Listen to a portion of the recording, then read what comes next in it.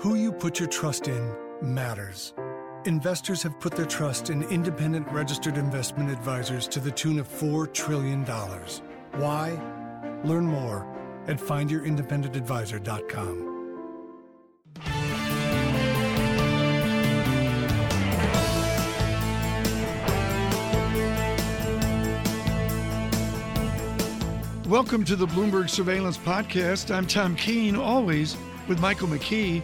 Daily, we bring you insight from the best in economics, finance, investment, and international relations. Find Bloomberg Surveillance on iTunes, SoundCloud, Bloomberg.com, and of course, on the Bloomberg. Interesting that central banks have become a focal point of criticism on the campaign trail. Donald Trump last week saying that Janet Yellen was running things in a political manner. The whole idea was that she was trying to make the economy better for Barack Obama instead of doing the right thing. Luigi Zingales is a professor at the University of Chicago Booth School. He joins us now. He's a finance professor. This has not been isolated to the Fed. There's a lot of political criticism of the Bank of Japan getting into fiscal policy. And, of course, in Europe, there's a long tradition of the politicians telling the central bankers what they think they should be doing. Do you worry at all that central banking is going to, because it hasn't been able to produce the results it used to be able to produce, that it's going to become politicized and that central banks will lose effectiveness because the politicians will start to rule the roost? First of all, the central banker become the only game in town, and that's the reason why they've become such a lightning rod, because too many expectations have been sort of put on them, and I don't think that they can deliver everything they expected to deliver. So this gap between performance and expectation is bound to be there for a while, and is sort of designed to create a political tension. I distinguish very much the three, if you want, area, the United States, Japan, and Europe, because in addition to the typical problem that central bankers have in Japan and the United States, in Europe there is the fact also that there is no country. You are a governor of a country that doesn't exist. And so that creates an additional set of tension. In the United States, we don't discuss monetary policy in terms of Alabama versus New Jersey. In Europe, we do. And that's an additional source of tension for central bankers. In Japan, they seem to be willing to come closer together, the fiscal and monetary authorities. In the U.S. and Europe, they don't at this point. Do you think that gap closes if they can't create inflation over the next year or so? I think that Paul Tucker was the former vice governor of the Bank of England, once told me, and I think he's writing a book about this, that if the central bankers become too independent, at some point there is a political backlash and they lose all their independence. This has happened in the 30s, and there is a risk of this is happening today. I think that the situation of Japan is the result of 20 years of low growth, to say sort of zero growth. And after that, politicians express a preference, a political preference that comes not from the fact that they are crazy, but the fact that voters demand more intervention. And so I think that in Japan, the governor responds more to a political demand of voters in Japan. I think that in the United States, there is more of a isolation. And in principle, in Europe, there is the highest level of isolation. The European Central Bank has been designed to be completely independent from every single state. And changing it will require basically the approval of everybody, which is as impossible as you can get. Luigi, I'm sorry, I've been quiet the first 5 minutes, 47 seconds of the show. Mike, I'm over here with Arthur Levitt picking out our Super Bowl tickets. New York Giants. New York Giants, 2-0. We'll talk with Arthur later in the show. We will. Be happy. Somehow that will come up. For those of you worldwide, it's always fun to see the start of the football season where certain teams stumble and others don't. Good morning, everyone. Luigi, you and I have talked a lot this morning about some of the unsettlements of this September. Are we anywhere in the vicinity of orthodox economics? Are you teaching old line economics at Booth School, or are you teaching something all new? My great fortune is I teach actually finance, and so I don't need to go into the macroeconomics component, which is more challenging these days. So negative rates. Come on, you're teaching negative rates. Is there an orthodoxy to negative rates? Actually, negative rates are not that strange historically if we think about real rates. Real rates have been negative for a long time in the 70s. It's just the nominal component. And in Chicago, we believe that you should look at real variables. And so I don't think it's such a sort of dramatic change. But the fact is, if Mike McKee has a mortgage on his 7-bedroom flat over on the west side, 7 bedrooms, 5 baths, what do you have, 2 or 3 fireplaces? 4. Yeah. 4. Good for you. But Luigi, if my home mortgage comes down, I get the effect on the public. What's the effect of negative rates if they don't transmit through to individual bank accounts? They're almost like an institutional artifact. I think that they will start to trickle down, actually, if we see in countries like Switzerland that have been playing with negative rates for longer, that now, at least for large deposit, you have to pay to deposit. And for small deposits, you don't formally have to pay, but they charge you a fee here and a fee there. So basically, we are in the negative rate as well. The only thing we don't really know, because we're not really tested this bound, is how low you can go until people started to hold cash. And, holding cash is not simple. There are risks and so on and so forth. And the ECB is trying to make it harder by retiring the 500 euro notes and so on and so forth. But we don't know how low you can go. That's really the only technical issue that we have with negative rates. But what seems to be happening in practice, it's all theory, but in practice, banks seem to be pulling back from wanting to make loans because of the cost to them. Actually, it depends, because if your alternative cost is to deposit at the central bank and pay for it, making a loan even at a 0 rate might be attractive. I think that unfortunately, where we've seen negative rates on the deposit to the central bank, like in Europe, the banking sector is not particularly healthy, so they withdraw from making loans altogether. But with a healthy banking sector, negative rates at the central bank should push more loans into the economy. Oh, Michael, this is great. Chair of the Fed, a monetary policy game. You can plug in how many quarters you have remaining in your term. You can plug in the Fed. This is what they do at Booth School. We'll get some people playing that, I guess. You think Ron Paul's ever played this game? No. You were mentioning football, and I was talking with Luigi Zingalis about. He said he only follows real football. He follows AC Milan in La Liga, which is not having a good year. Italy in general, not having a good year, which sort of brings us to where I wanted to go with this. Last week, the European leaders got together, and there was quite a break between Matteo Renzi, the Prime Minister of Italy, and the rest of the Europeans, especially Angela Merkel. They would not let the Italians have budget flexibility to deal with their banking crisis. Are we starting to see the unraveling of Europe? I mean, the question that went through my mind is, did the Brits get it right? Certainly, there is a lot of tension. I think that the strong positions taken by Matteo Renzi were, in part, just internal tactic. There is a big anti-European sentiment in Italy, and so he needs to cater to this. But there is also some substance, as I was saying earlier, in Bratislava, we didn't get a sense that Europe was moving ahead. After the Brexit vote, we expected some plan to show more unity, more sort of common purposes, more direction. We have not seen any of that. So I think that there are some strong tensions to sort of break down Europe. The difficulties is that it's very hard to get out of the euro without killing yourself. So that is what at the moment is keeping at least the eurozone together.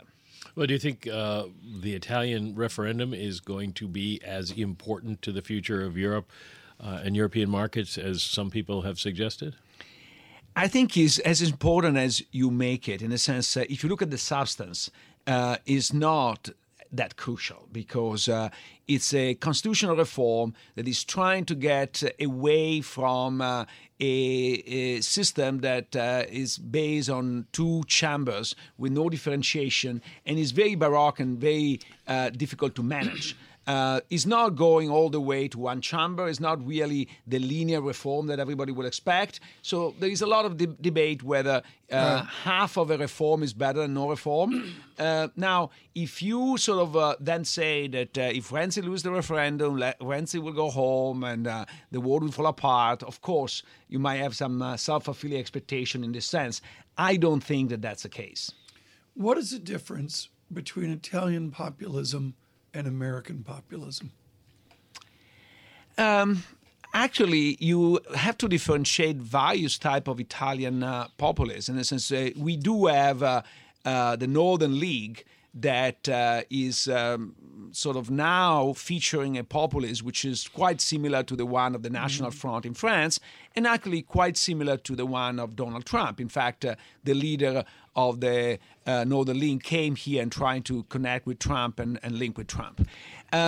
More interesting is actually the five-star movement populist because is neither from the left nor the right, has some left-wing component, some right-wing component, and is more like broad-based populism like we had in the United States at the beginning of the 20th century, end of the 19th, beginning of the 20th. Professor, thank you so much. Luigi Zingales with the Booth School. Mike, we're a news organization. Headlines out on Mr. Trump. And I'm going to be direct, folks. We've got to report these headlines to you, but what I really would want to say, the images that we see from New York that John Tucker, Michael McKee, and I and our whole staff have, along with all New Yorkers, have lived with for the last 48 hours, his shots against the police are borderline unforgivable. The police have been out here. They've been at risk. Certainly with the New Jersey, John, with the New Jersey robot explosion. That was the Elizabeth station. Then Saturday, there was also in a trash can down at the shore. And you saw Mayor de Blasio and Governor Cuomo, the governor of the state of New York, walking Michael down the debris-strewn street. And for Mr. Trump to say police don't act because afraid of profiling acquisitions, Mr. Trump says police, quote, know who a lot of these people are, just completely goes against the heroism and duty of service that I've seen in the last 48 hours. This is a man who insisted until Friday that President Obama was not born in the United States. And, what do you say? Yeah, and I want to say this, folks, and we didn't mention Michael Bloomberg here, but as we mentioned Mayor de Blasio, of course, Mr. Bloomberg is majority owner of Bloomberg LP in this television and radio station as well. Mr. Trump out with headlines, those on Fox News, and we'll have more on that through the week, no doubt.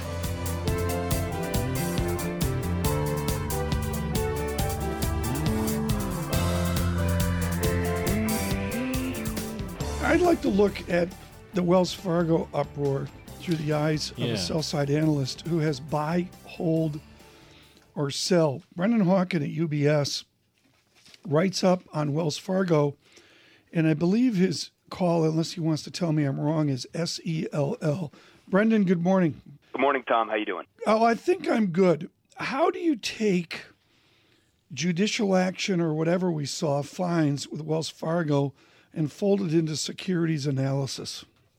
Yeah, it's a very hard one. And, of course, my sell rating, which we initiated on in, I want to say it was like March of this year, had certainly I wasn't calling for this, right? But my thesis was based around not only a worry that earnings estimates were too high, particularly using 2017, and those have dropped steadily from about $4.50 when we initiated to now just about $4.20. So that has actually worked out reasonably well.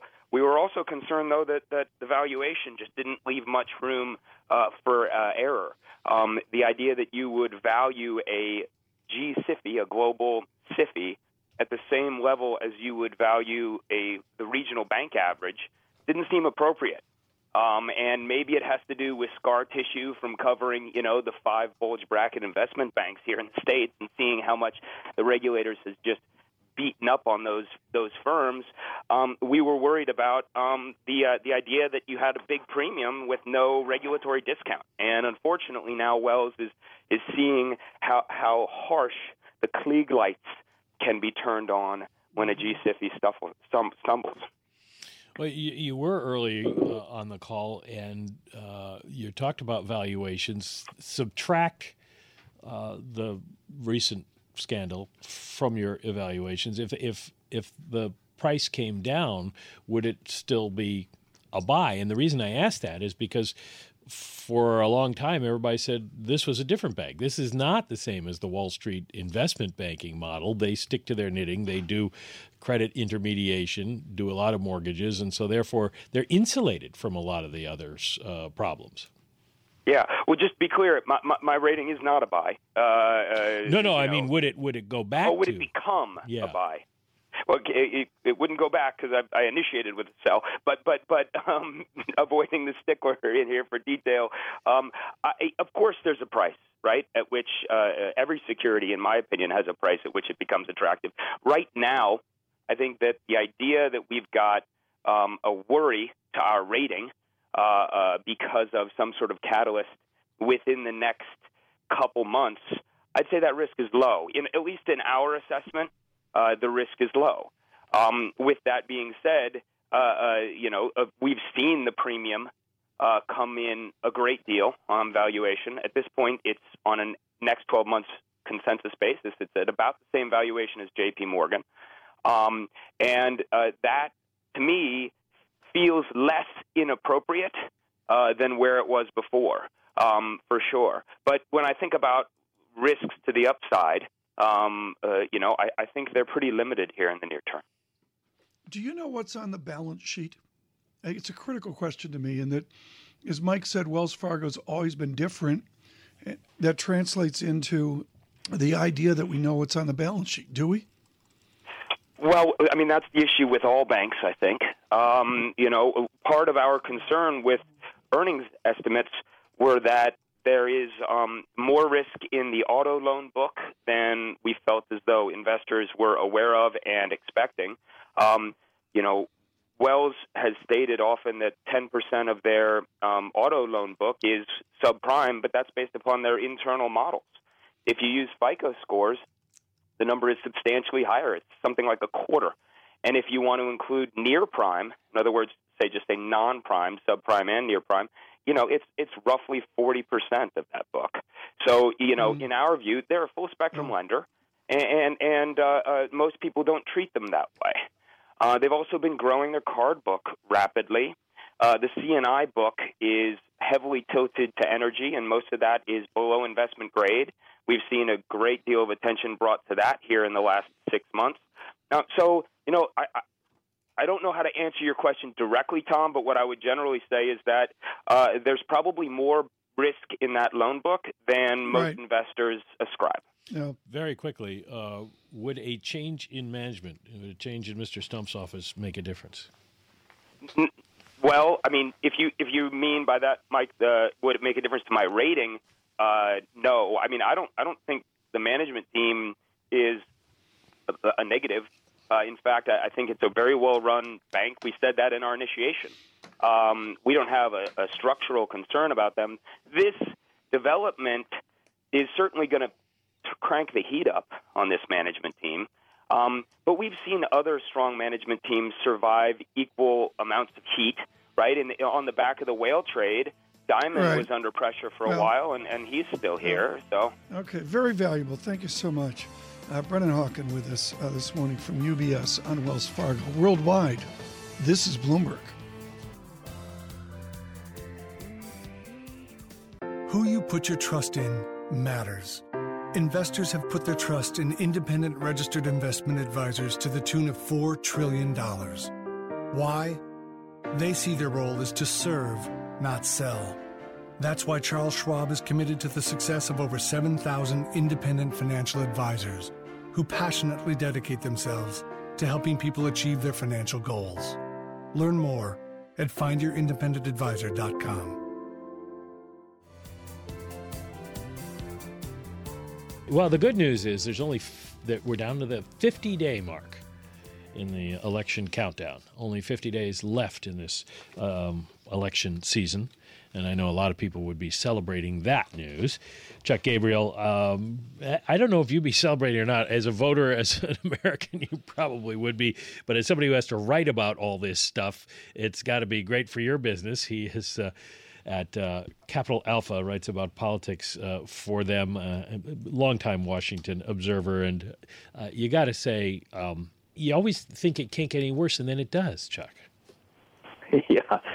Yes. Good morning. Thanks for having me on. You've got to worry when a political proctologist has as much business as I do right now. So guys like I do right now. But there's some eerie similarities going on here, and we have a backdrop with all these, these four violent, seemingly terrorist events over the weekend. The backdrop is that Hillary Clinton's lead in national polls is down to less than 1%. So the hottest hand in the political forecasting business has been Nate Silver at 538. And he said, there's no need for Democrats to panic unless it's like, the polls say the same thing a week from now. These terrorist attacks get us off to a heck of a start at the beginning of this week. Yeah, I saw that story, and I think kind of what he was pointing at is a week from tomorrow morning, what are we all going to be talking about? I mean, it's going to be the day after the debate, and that it could be definitive. Interesting piece out today from the ABC News pollsters who also do work for us, suggesting debates in the past don't, Gary Langer reporting debates in the past don't usually move the needle. But I would imagine this one could be really, really, really important. Well, yeah, there was just one of those golden moments back in the 1980 campaign between Reagan and Carter. And it wasn't the first debate. I believe it was the second one. But there had been really a great deal of anxiety. You had the Iranian hostage situation going on. A lot of Americans felt very helpless throughout that whole period. They wanted change, but there was this issue about Reagan's viability, which he seemed to finally answer in that second debate. And, it's interesting. There's this sense of in the public right now that's kind of reinforced by these attacks that they feel a helplessness about homegrown terrorism, and some would say the elite's inability to deal with it or even call it what it is. So, there's kind of a risk if this continues to amp up, it works to Trump's advantage. And then if he does have a golden Reagan-like moment in the debates, it could really make for a major breakout. Help me with a question I couldn't answer this weekend for people pontificating about politics. Chuck Gabriel, which states matter right now? There are about 10 states that matter, but 10? Really within that, but really probably only more like 6.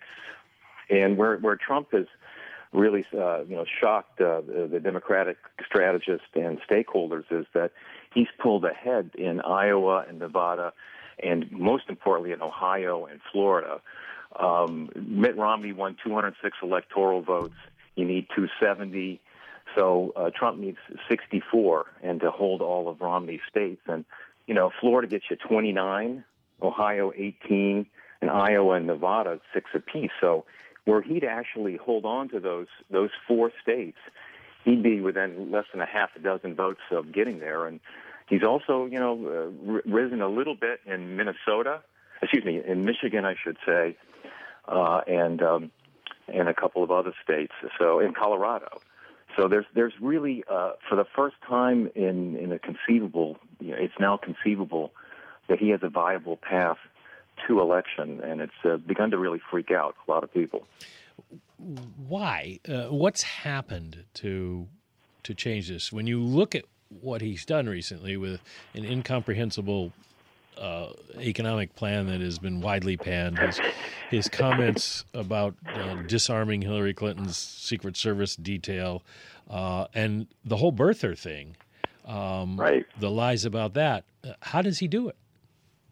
Well, let's just say I don't know that he deserves much credit at all. Mrs. Clinton had a very bad, literally and figuratively, a stumble last weekend, and with regard to her pneumonia and the seeming dissembling of the campaign about that, and then that comment about the deplorable. So she may be at the absolute bottom, and even with that, Trump is still at least a half dozen or so, if not 21, if you also include the fact she's winning in North Carolina away for his number. So he may be peaking now, and that's why folks like Nate Silver said, wait a week. But she has her issues, and from the very beginning, the question in this campaign has been just how angry is America? How many Americans really are angry? How many want to change? And Donald Trump, he's certainly the candidate of change, but can he make himself seem viable just by being disciplined as he's been in the last few weeks, arguably, and then having a good debate? Chuck, you've got a conduit into all the fancy polling people, the people that we never talk to and really are never visible. What do they say about turnout? Are we just too far away from the first Tuesday of November to have a handle on that? Or do you have a dynamic on what turnout will be? Biggest wild card. And that's really another reason why, the tail risk Trump story is viable, because it's not clear that, for instance, millennials are going to turn out for Hillary Clinton, or that they might even turn off to her and go towards third-party candidates like Gary Johnson and Jill Stein instead. And African-American voters are, clearly going to vote for Trump as much, if not more, than Obama.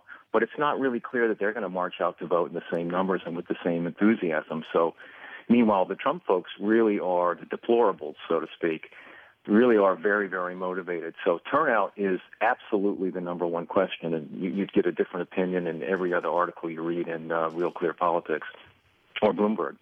Charles Gabriel with us, with Capital Alpha, whose all notes on politics are distinctive, and the distinction of Chuck Gabriel is it is eclectic and it is very sharp about things under the radar. Let me start with a basic question, Chuck. Which is more important, the House analysis or the Senate analysis right now? Oh, certainly the Senate. The House is not really in play because Republicans had a really good midterm election a couple of years ago. They have the highest majority that they've had literally since the late 20s, I believe. And the Democrats have had a okay recruiting cycle, but not a great one. So there really aren't enough seats truly in play to net the Democrats the net 30 that they need to take over. But nevertheless, the House is still important because if you have a big shift, it will somewhat moderate to obviously the Republican leadership's behavior. The Senate, on the other hand, is extremely key because if Republicans keep both the House and Senate, it'll be a check on President Clinton's agenda. They would control the budget process. It would be truly very, very important. And that's why we have felt that from the market perspective, it would be a constructive outlook because it would kind of compel Mrs. Clinton to deal with Republicans on tax reform, on an infrastructure spending, a jobs bill, et cetera. So that's why the Senate really is really important. I think our best piece of this cycle was called "It's the Senate, Stupid," for that obvious reason. Is it still? Have we seen Senate races tighten up with the presidential race? Well, that's the big story. You've had a number of arguably good Republican incumbents that have been running ahead of Donald Trump in these key states like New Hampshire and Pennsylvania and Florida, where Marco Rubio reversed and decided to run after all. So frankly, if you were to look at polling averages right now, particularly since Republicans are actually ahead in the race to the one Democratic race, seat that's race for the one Democratic seat that's at risk. That's Harry Reid's seat in Nevada. Congressman Joe Heck is actually ahead on that front. And as a result of that, right now they lose a net 3. And they can't lose a net 4. If Hillary Clinton wins, the vice president would break a tie. So, you've really had a bit of a mini breakout for Republicans in distancing themselves from Trump's fortunes. And with Marco Rubio ahead in Florida and Rob Portman, really one of the big stars of this whole race in Ohio, doing so well that the Democrats are pulling back money from former Governor Ted Strickland. That's why, we have toss-up odds of Republicans keeping the Senate now, even though they'll still have to thread the needle. Today, the House Speaker, Paul Ryan, comes to New York to give a speech. Our Tom Keene will be there, the Economic Club of New York. The question that keeps coming up from people is, how much is he going to put up with from the presidential candidate? I mean, how low can Donald Trump sink and still keep Paul Ryan on board, and the House, from becoming a battleground? Well, those are two distinct questions, and I think they've already really tested, Paul Ryan's intestinal fortitude and his own willingness to put himself at risk or to align himself with things that he doesn't believe in. So I think we passed that some time ago, and he's found a way to work with Trump without really embracing everything he says. And Trump has been more disciplined of late. I mean, the whole thing over the weekend on the birtherism, it's just sort of a diversion, to be said. But as the individual House members go as they seek re-election, you have to remember that they are in these what we call virtual man caves that are these gerrymandered congressional districts that are very, very conservative. Their biggest worry every 2 years is, facing a primary challenge. They're all past that. So I don't think they're worried about, the mixture of deplorables versus progressives that they're going to run into, regardless of what Trump says. I want to go back to turnout. What does Secretary Clinton need to do to boost her turnout? Yeah, it's a really tough question. I think they're scratching their heads over there and beginning to worry that, maybe there's a brilliance in Trump's, continuing to tweet out these things that send everybody off on this wild goose chase on these distracting issues that really are kind of non-issues. They threaten to disqualify him with white college-educated voters, and there's a chance that could offset his advantage with working-class voters.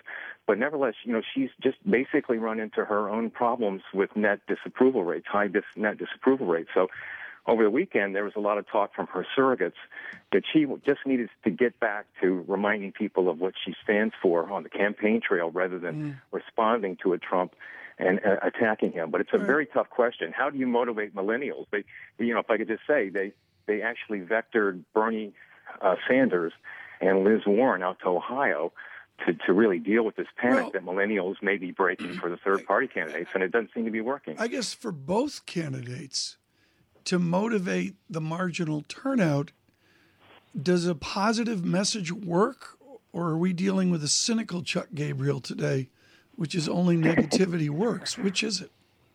It has seemed as though only negativity has worked to this point. And I think we may know the winner by his or her signs, when he or she has the luxury to break positive down the stretch, and neither of them really does now. But ironically, Donald Trump, because he has been sort of indefatigably negative, that which has not killed him has arguably made him stronger. If he could go positive from here on in, he might have an advantage. What is it that you will be looking for in the debate? What good question? Is there something that that will be the definitive moment to follow? I'll be looking for his ability to. I loved your intro into the discussion about how he just seemed almost incoherent at parts or contradictory at times with his economic plan. It'll be important that he's able to, articulate that without a teleprompter, what he plans to do for the economy, and whether he can basically look in the camera and basically say that Hillary Clinton and Barack Obama have let us down without saying off-putting things that scare people and put U.S. alliances at risk and spook markets, etc. If he can reach those, that threshold of viability and be disciplined, you may be surprised. Again, and I would just say, markets have decided that he represents tail risk because they're worried about him as a protectionist. They're worried about him anti-immigration. we think that markets might initially react, but it might be a short-lived reaction, as we saw with the Brexit vote, which lasted all of 2 days. Chuck Gabriel, thank you so much with Capital Alpha. Thanks for listening to the Bloomberg Surveillance Podcast. Subscribe and listen to interviews on iTunes, SoundCloud, or whichever podcast platform you prefer. I'm on Twitter at Tom Keene. Michael McKee is at McConomy. Before the podcast, you can always catch us worldwide on Bloomberg Radio.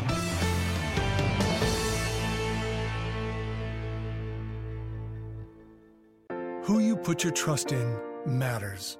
Investors have put their trust in independent registered investment advisors to the tune of $4 trillion. Why? Learn more at findyourindependengadvisor.com.